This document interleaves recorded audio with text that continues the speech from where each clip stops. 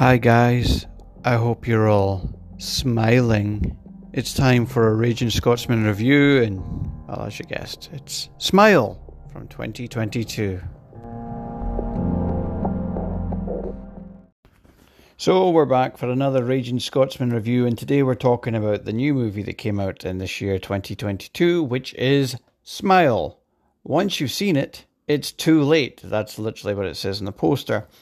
Now, this movie is the first 18-rated movie I have seen in the cinema in years. I honestly didn't think that they made 18-rated movies now that ended up in the cinema.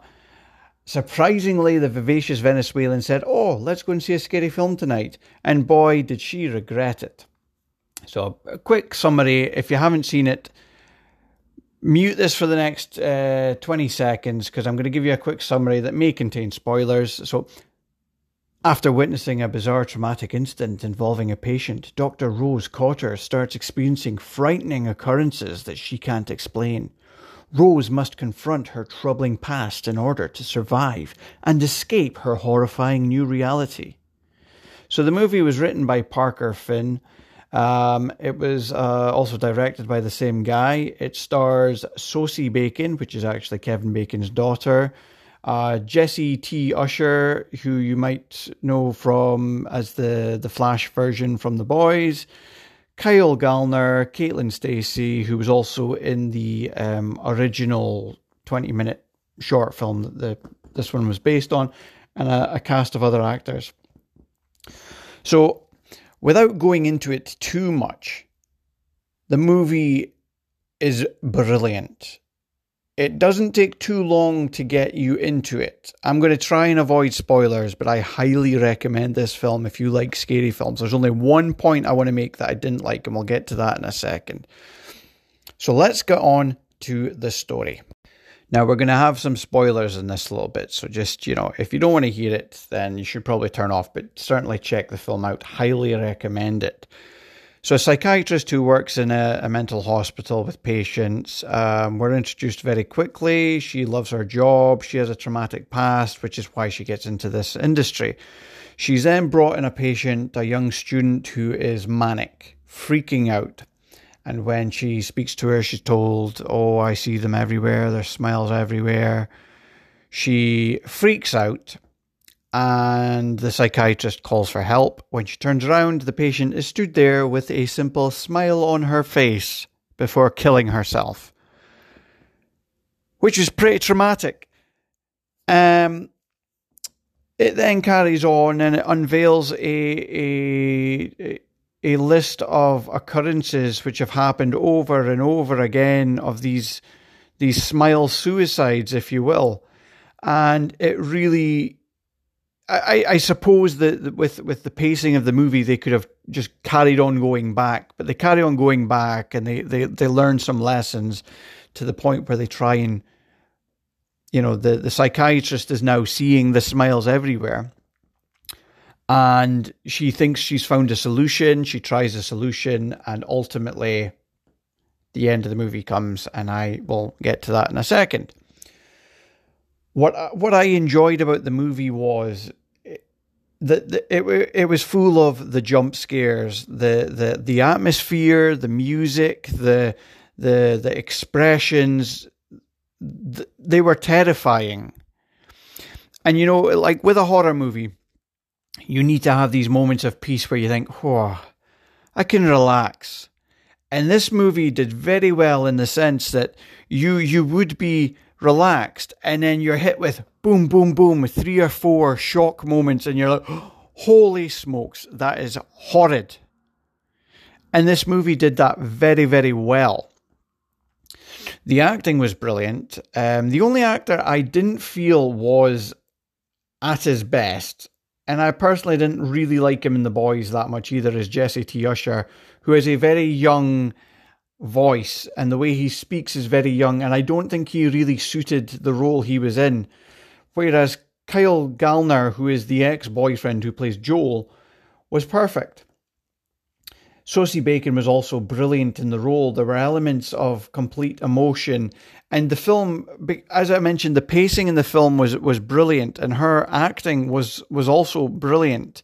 And the way the film was cut, it was very much, you sort of felt like she was much stronger mentally, and that's why she was able to last this long in the movie.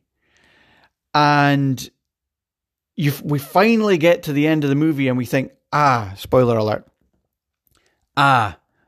she's beaten it. She's beaten it. And I would have been quite content with her beating it. The CGI was a little bit hit or miss at the very end, but that's okay.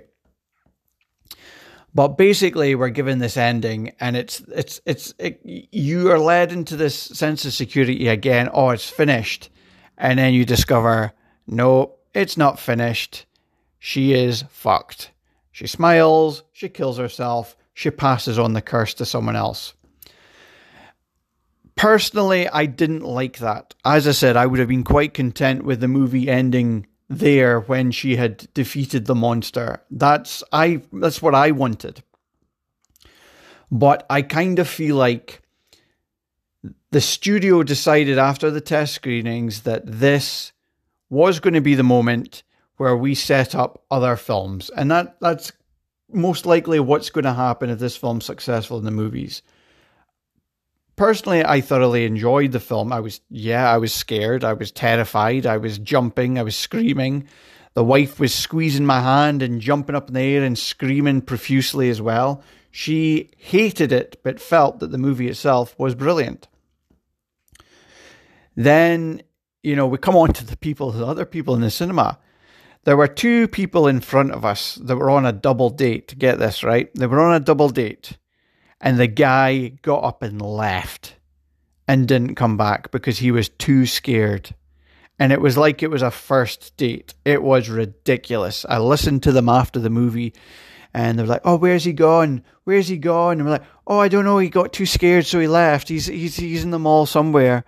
And they were like, oh, that's so bad. And I thought, seriously, if I was a woman or I was a man, I am a man.